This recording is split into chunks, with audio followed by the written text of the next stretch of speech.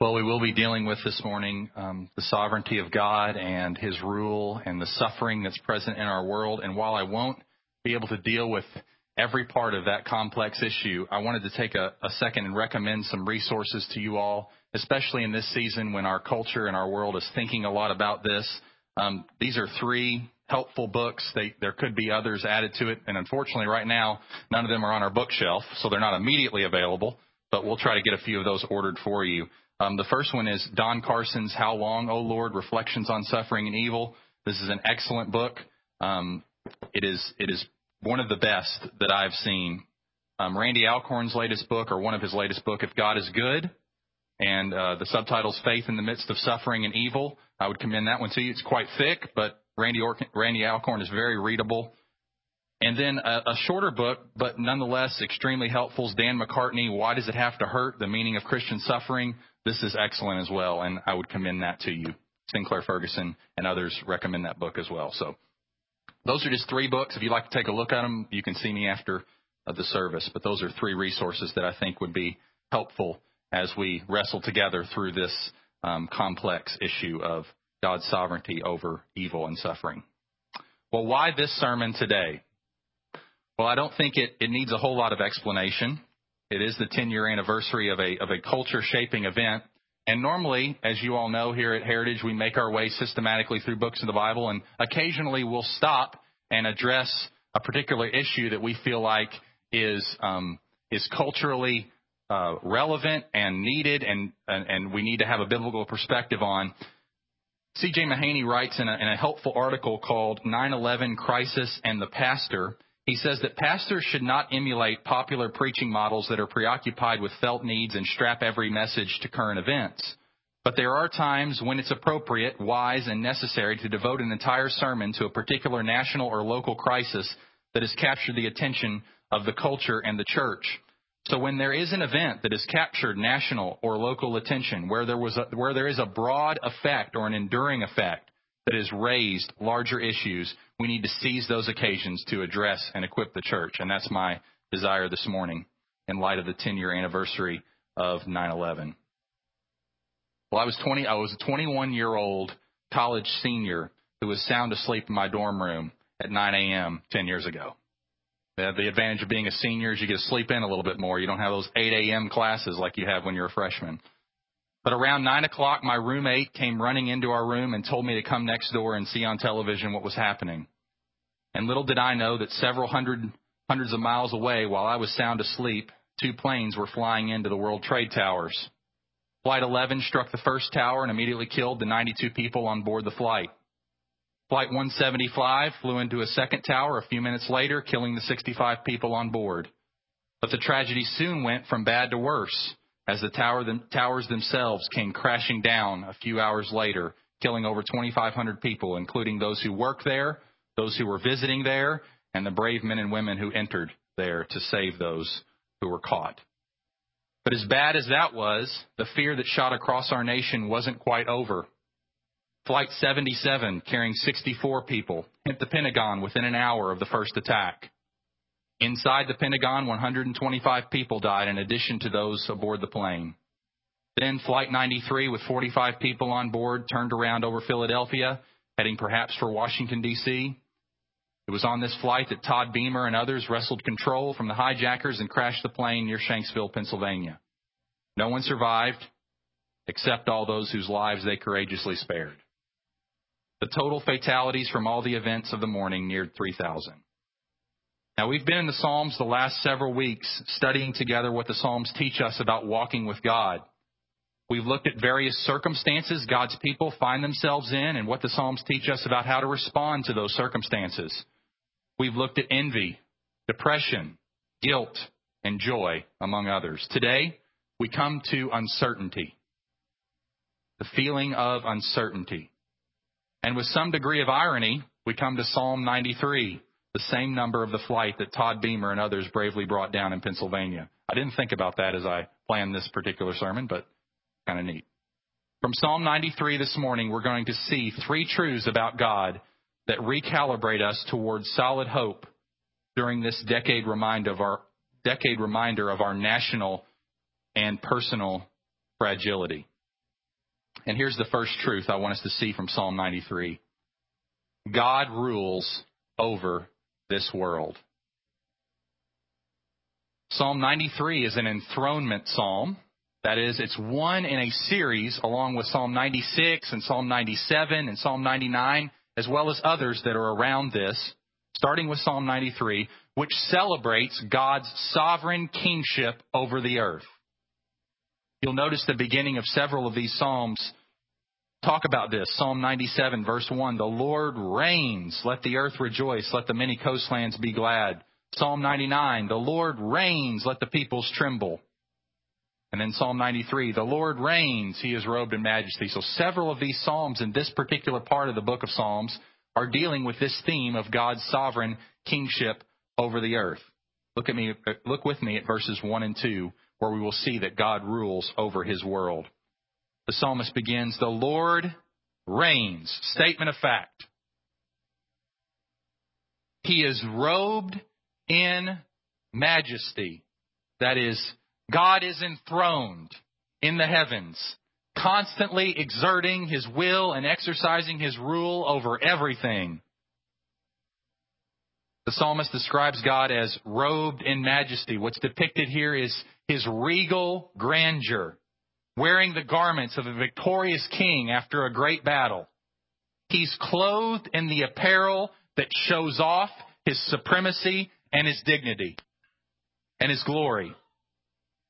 Notice it says he has put on strength as his belt. That is, he's not only royal and splendid, but he's powerful.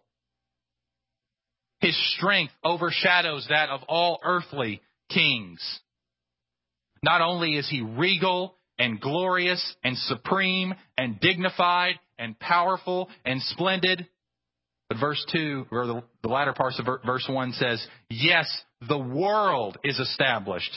It shall never be moved. That is, both the physical planet as well as the moral, social, and spiritual laws that govern it have been ordained by God himself. Though it may seem different, nothing can ultimately move or even less destroy God's creation except God. In spite of all that man might try to do, the eternal plan of God cannot be thwarted or altered by the schemes of mere humans. The world is established, it shall never be moved. And then in verse 2, we get a description of just how long and great God's kingship has been. Your throne is established from of old. You are from everlasting. That is, God is uncreated. He is without beginning. He has eternally existed, and he has been reigning for as long as he's been around, which is to say forever. And that will always be the case. Steve Lawson writes, and what we're talking about here is the sovereignty of God. You may have heard that term before. The sovereignty of God. And Steve Lawson writes, the foundational truth of all Christian theology is the sovereignty of God. That is, the absolute reign of God that represents his undisputed right to govern all that he has made. God's reign is the continual, unhindered, free exercise of his supreme authority over everything. The sovereignty of God means quite simply that God is God. Not merely in name, but in full reality. That is, God always does as he pleases, when he pleases, where he pleases, how he pleases, and with whom he pleases. Herein is the truth of divine sovereignty, his unrivaled right to rule over everything he has made. And that's well said. And the obvious question that comes, and it's come across our nation again if you've been watching the news the last couple of days, as they've interviewed clergy and things, is where was God in all of this if he's this great ruler, this great sovereign, this great king over all the earth? R.C. Sproul responds, 10 years ago, I repeatedly heard the question raised, where was God in all of this? Where was God on 9/11 when the planes crashed into the Twin Towers in New York, the Pentagon in Washington, D.C., and a field near Shanksville, Pennsylvania? My answer then was the same as it is now. God was in the precise place on 9/11 that he was on the day before and the day after and 10 years later. He was on his throne and continues to be on his throne because he's the Lord God who reigns. He reigns day in and day out in consistent manifestation of his immutable sovereignty. So God rules over his world. We see that clearly in verses 1 and 2. Second point, God works in his world. God works in his world. He not only rules over his world as some distant potentate, as some distant king, but he is involved in his world. Verses 3 and 4. The floods have lifted up, O Lord. The floods have lifted up their voice. The floods lift up their roaring. Mightier than the thunders of many waters, mightier than the waves of the sea, the Lord on high is mighty. Now get what the psalmist is doing here.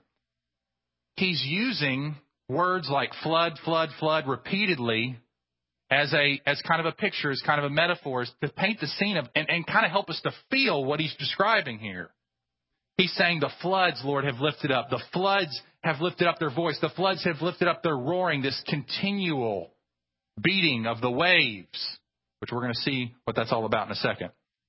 But then in verse 4, he says, mightier, mightier, mightier is the Lord.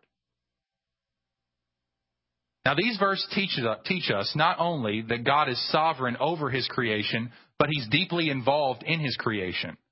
He's not only controls it from above, but sustains it and moves within it. He's not an absentee landlord. He's always involved, and he's always in charge. Now, what does the psalmist mean by the floods? The floods have lifted up, O Lord. The floods have lifted up their voice. What is he talking about there? Well, some take this to refer to God's sovereignty over nature, literal water. And that would make sense coming off the heels of verse 2, which speaks of God's creation and his world as being established. And in that case, he's talking about the physical creation. In this sense, the verse would be saying that even though the world of nature is in constant turmoil, nevertheless, God is sovereign even over these changes of things like tsunamis and hurricanes and tornadoes and earthquakes. And while that's certainly true, I don't think that's exactly what the psalmist is alluding to in these verses. I think what the psalmist is talking about is the vacillating world of people and nations. That is the moral chaos of this present world.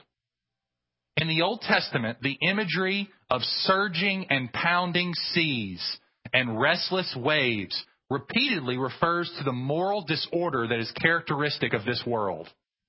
Would you turn with me to Isaiah chapter 17? I want to show us a couple verses on this.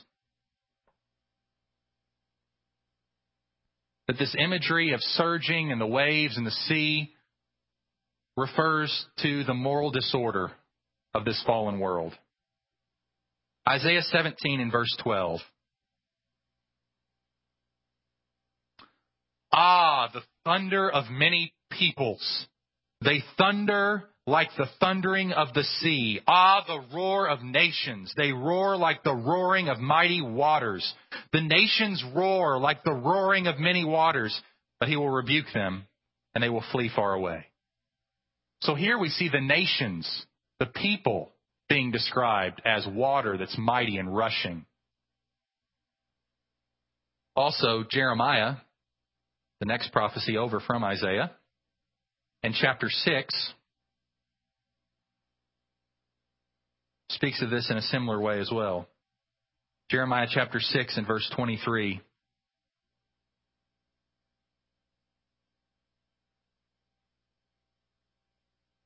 Starting at verse 22. Thus says the Lord, behold, a people is coming from the north country. A great nation is stirring from the farthest parts of the earth. They lay hold on bow and javelin. They are cruel and have no mercy. The sound of them is like the roaring sea. They ride on horses, set in array as a man for battle against you, O daughter of Zion. This is talking about the judgment that's coming against Israel for their sin. And then Jeremiah chapter 50, near the end of the prophecy. Jeremiah chapter 50, verse 42. This will be the last verse we'll look at on this, under this idea. Starting at verse 41 to get context. Behold, a people comes from the north, a mighty nation, and many kings are stirring from the farthest parts. They lay hold of bow and spear. They are cruel and have no mercy. The sound of them is like the roaring of the sea. They ride on horses, arrayed as a man for battle against you, O daughter of Babylon. So this whole idea, I just wanted to show that waves in the Bible doesn't necessarily always mean physical waves. And especially in the Psalms, we get figurative language all over the place. And I think this is one of those instances. The psalmist is using figurative language to describe specifically the judgments, the attacks that have come against his people, the moral disorder and chaos that is prevalent in the life of God's people. And he's saying God is mightier than that. All the destructive powers of sin and Satan are embodied here in the sea, and that threatens God's established order in the earth, and especially the safety and security of his people. But verse 4 stresses that God is sovereign and more powerful than all that develops in human history. God is mightier than the thunders of many waters. He's mightier than the waves of the sea. As we sang this morning, he plants his footsteps in the sea and he rides upon the storm. Richard Belcher helpfully summarizes the point of verses 3 and 4 when he says, "The torrential downpours of the waters is a picture of chaotic forces unleashed in this world. The seas have lifted up their pounding waves. The forces of chaos have asserted their power to claim rule of the universe, but God is mightier than the sea. Thus the Israelites understood that in a world of instability, there is someone who provides permanence, and in a world of chaos, there is someone who is in control. The Lord and no one else is king. He has no rival. The Lord reigns." And this is the repeated refrain of all of Scripture. According to Ephesians chapter 1, verse 11, God works all things after the counsel of his will. And these all things include, according to Matthew 10:29, birds falling out of the sky dead in the middle of the Amazon jungle. And according to Proverbs 16:33, what numbers appear on the dice of every craps table in Las Vegas. It also comes down to God's sovereignty extends even to the persecution and killing of Christians. Psalm 44:11 and 1 Peter 4:19. It also falls over the decisions of kings and governments. Proverbs 21:1. God's sovereignty extends to the failing of human eyesight. Exodus 4:11. It extends to the sickness of children. 2 Samuel 12:15. It extends to the loss and gain of money. 1 Samuel 2:7. It extends to the completion of our travel plans. James 4:15. It includes the repentance and faith of every sinner. 2 Timothy 2:25 and Philippians 1:29. God's sovereignty extends to the growth of every Christian. Philippians 3:12 and 13 and Hebrews 6:3. And it also includes the giving of life and the taking in death. Job 1:21. From the smallest thing to the greatest thing, good and evil, happy and sad, Christian and pagan, God governs them all for his wise, just, and good purposes. Even in the most painful situations, Amos 3:6 states, if a calamity occurs in a city, has not the Lord done it? Or after losing 10 of his children in the collapse of his son's house and being covered with painful boils, Job 2:16 states, shall we indeed accept good from God and not accept adversity? Wait, Job, I thought that came from Satan. It did, but Satan, although he is greatly evolved, he's on a leash. And we must conclude where Job concludes. In Job 42, verse 2 and 11, where he finds his brothers and sisters consoling him, quote, for all the adversities that the Lord had brought upon him, and where he himself confesses, I know that you can do all things and that no purpose of yours can be thwarted, even the purpose you had for the killing of my children. Which, according to James, was compassionate and merciful. The Bible teaches that God could have restrained the great evil of 9/11. But for his own sovereign purposes, he didn't. Genesis chapter 20, verse 6 speaks of God restraining the heart of a king from committing sexual sin. He stopped him from sinning. And God can stop any hijacker from sinning. Psalm 33:10 states that God nullifies the counsel of the nations and frustrates the plans of the peoples. God could have done that too. He could have frustrated and foiled all the terroristic plans. But he didn't. He allowed the wicked to execute their plans. And in and through it all, he was working out his great plan. Now, that is not to say that his intentions and the execution of his plan were the same as the intentions of the wicked in executing their plan.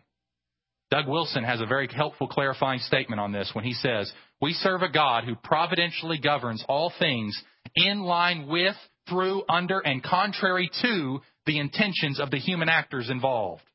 This means his providential actions are not to be taken as an instance of him taking up sides, neither for America nor for the terrorists.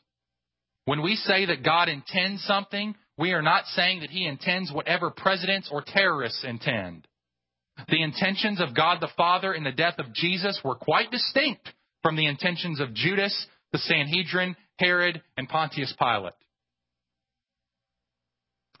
We read in Acts chapter 4, verse 27 and 28, that Jesus was delivered up according to the predetermined plan and foreknowledge of God. But at the same time as Peter is preaching that sermon, he's condemning them for killing Jesus. What the people did against Jesus was wicked and sinful, and it brought about the greatest good. Our salvation hangs on this great truth. If you've got a problem with God's sovereign control over events like this, you've got a problem with the cross. God uses the wickedness of men for incalculable good. The greatest good to the world came about because of the greatest evil done in it. The execution of the beautiful one, the eternal one, the glorious one, this very king that Psalm 93 speaks of, hung on a cross, bled, died under the wrath of God and the sinful acts of human beings. Judas had his plan. The Sanhedrin had their plan. Pontius Pilate had his plan, but God had his plan. And while we don't know the ultimate reasons behind why God allows all the suffering and all the evil in the world to continue, we do know what the reason isn't. And what the reason isn't is that God does not love us. The cross demonstrates totally the opposite. God so loved us and hates suffering that he was willing to come down and get involved in it. As the many New York City firefighters pressed further up and further into those smoke-filled halls and fire-infested rooms of the World Trade Center to save the lives of a few, the eternal Son of God was sent by his Father to the cross to atone and die for the ones who pled for his execution. As the fire of God's wrath engulfed him and the waves of judgment washed over him, Jesus atoned for the sins of all those who would ever turn from their rebellion and follow him in obedient faith. Indeed, as the Song of Solomon puts it, many waters cannot quench love. Neither can floods drown it. And that was the case at the cross. Don Carson puts it this way: the mystery of providence defies our attempt to tame it by reason. I do not mean it is illogical. I mean that we do not know enough to be able to unpack it and domesticate it. Perhaps we may gauge how content we are to live with our limitations by assessing whether we are comfortable in joining the biblical writers in utterances that mock our frankly idolatrous devotion to our own capacity to understand. So God rules over his world, and God acts in his world, and finally God guides through his world. God rules over his world, God acts in his world, and God guides through his world. Verse 5. Your decrees are very trustworthy. Holiness befits your house, O Lord, forevermore. Now, not only does God rule over it and act in it, but he guides through it. And he guides through it in two ways, according to verse 5. The first one is he gives his word to us. And then secondly, he gives his presence to us. So he gives us his word for his people and his presence to his people. First of all, his word for his people. Our God has spoken. He has spoken, and he has given us the Bible that we might know him, understand his ways, trust his care, and walk humbly with him. You see that right there in verse 5. Your decrees, Your statutes, that is your word. Decrees and statutes and those sorts of words, according to Psalm 119, are used interchangeably for God's revelation in the Scriptures. And he says of this revelation, your decrees are very trustworthy. This verse speaks of God's word as being trustworthy. The things that are contained in Scripture rest on the integrity of the God who speaks them. Everything that God has spoken, including all the things that we have heard this morning, inasmuch as they're consistent with His word, are to be believed because God cannot lie and He doesn't deceive. It is pure, unadulterated truth, and we desperately need such an infallible revelation in these shaky and uncertain times in which we live. We're lost without it. In fact, we're lost in this way. On their latest album, Eclipsed, world-renowned rock band Journey have a song entitled To Whom It May Concern. And the lyrics are this: man is love, man is animal, a warrior, an intellectual. He's the face of original sin. He's the devil and the poet within. So far, so good. Man is made in the image of God, capable of incalculable good, also fallen and capable of incalculable evil. Here's where we go astray. Our fathers have embraced the Messiah, or made peace with Allah, even sought to be like Buddha, to follow the old ways of Krishna. Pretending prophets come to rule this age, turn the faith to fuel the wars they stage. Well, something has to change to go beyond the pain and somehow turn the page. So what's their prescription for world peace? Chorus, to whom it may concern, I'm sending out a prayer. The world finds peace in my lifetime. To whom it may concern, are you listening? Are you there? I'll keep my hopes for paradise of life. To whom it may concern. Now, this song reflects the spirituality of our time. The understanding that man bears the image of God, is fallen and capable of incalculable evil is right. Man is warrior. Man is intellectual. The longing for peace and paradise is right. However, we have the Bible and the God who inspired it. So thankfully, we are not lost in prayers addressing a God we don't know. Or we can't know. No, the one true and living God has spoken and given us His word, and His decrees are trustworthy. He has spoken. So what does God's word teach us then about His purposes for suffering? And while I can't go into great detail on all those, I do want to give you 5 very briefly. Now, while we seldom know the micro reasons for human suffering, that is, the individual specific details, the Bible does give us many macro reasons, many big reasons why God permits and causes suffering in the world. It's good to have these bigger macro reasons in view, so when both national tragedies happen and personal tragedies happen, that we've got some bearings for what God might be doing in those situations. And here's 5. And John Piper helpfully summarizes them in 5 R's, and I'm going to give them to you quickly. The first one of God's macro purposes in national suffering and in personal suffering is repentance. Suffering on a national level and a personal level is a call for us and others to turn from everything that we look to and set our hope on and put it on God. Luke 13:4 and 5 speaks of the 9/11 of Jesus' day, the Tower of Siloam, when it fell and killed people. And people approached Jesus and said, hey, where were you? Where was God when that happened? Why'd that happen? Is it because they were sinful and they deserved it? Was it the judgment of God?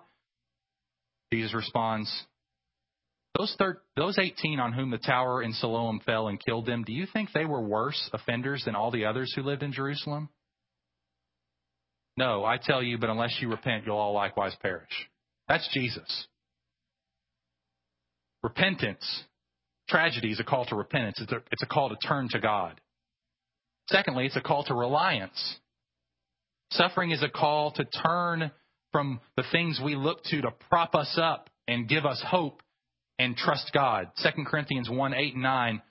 For we were so utterly burdened beyond our strength that we despaired of life itself. Indeed, we felt that we'd receive the sentence of death. Why, Paul? Why did all that happen? Why did it feel like you're about to die? But that was to make us rely not on ourselves, but on God who raises the dead.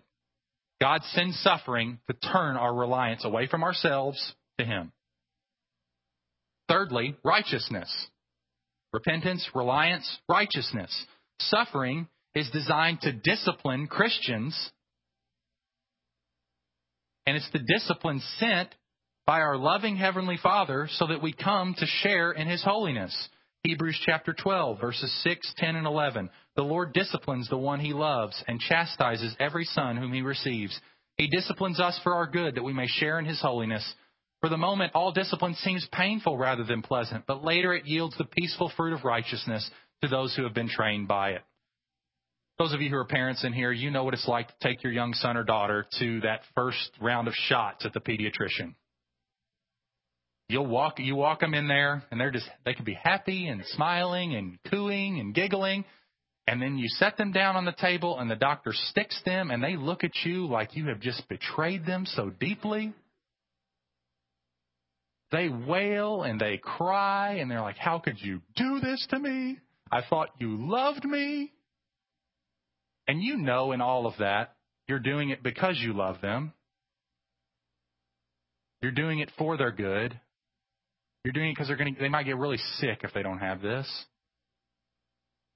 And you know that because you're an adult and they're a baby. Well, you're an adult and God is God. And when He sticks you,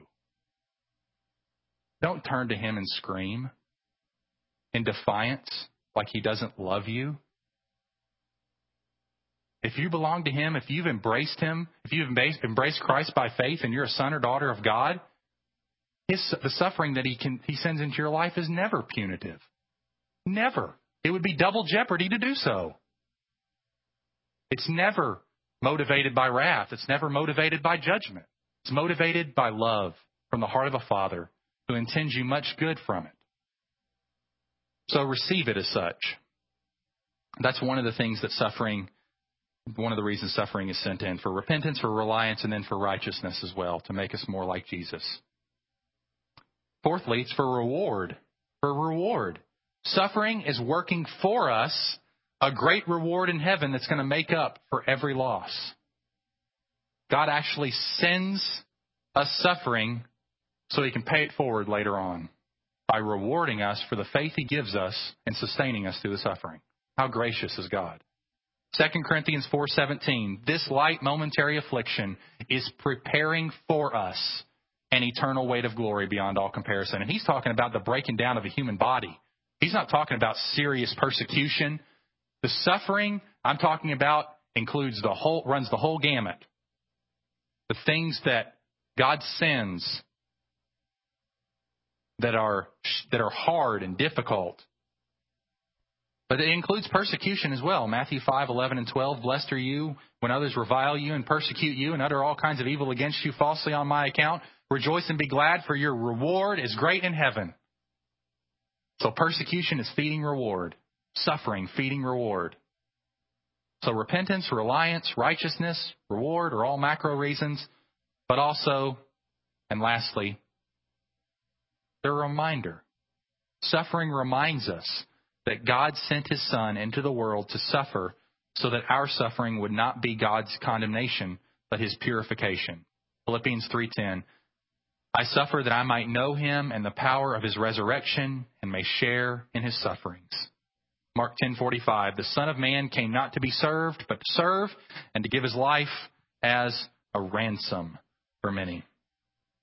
So repentance, reliance, righteousness, reward, and reminder. John Piper helpfully summarizes for us God's macro purposes for human suffering.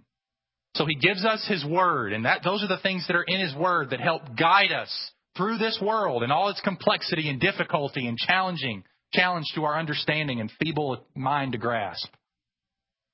But not only does He give us His Word to guide us, but He gives us His presence to be with us. Notice the second part of verse 5. Your decrees are very trustworthy. Holiness befits your house, O Lord, forevermore. That is, God's presence, God's nearness, His holiness adorns, is with His house forevermore. And we know that His house is not the temple anymore. It's this temple. The temple, it's the church of Jesus Christ. And God's presence is in and with His church forever. So Richard Belcher again helpfully summarizes what we see in Psalm 93 and connects it to our great King, the Lord Jesus Christ. And with this I close. Psalm 93 affirms that even though the world is a chaotic place and seems out of control at times, Yahweh is the King who is in control, who fights for His people, and who provides His presence and guidance in this world. Although in Psalm 93 the kingship of Yahweh is in view, partly as a response to the demise of the earthly king, the two sides of divine and human kingship come together in Jesus Christ. Jesus is the Son of David, and He is also the Lord who rules the universe as King on behalf of His people. Jesus is the one who entered into battle for us and defeated all our enemies. As our human representative, Jesus could have prayed to the Lord to save Him from the power of death and of the evil one. However, in His death, burial, and resurrection, He secured our victory over death, so that now nothing can defeat us as His people. His presence, now manifested through the outpouring of the Spirit, empowers us to live for His glory and do battle with the enemy. His word continues to give strength, encouragement, and direction. No matter what we are facing in life, our victory is secure in Jesus. One day He will come back and His kingship will be evident to everyone. May that day come soon. All will bow before Him, and we will live in the glory of the victory He has accomplished for us. Amen. Let's pray.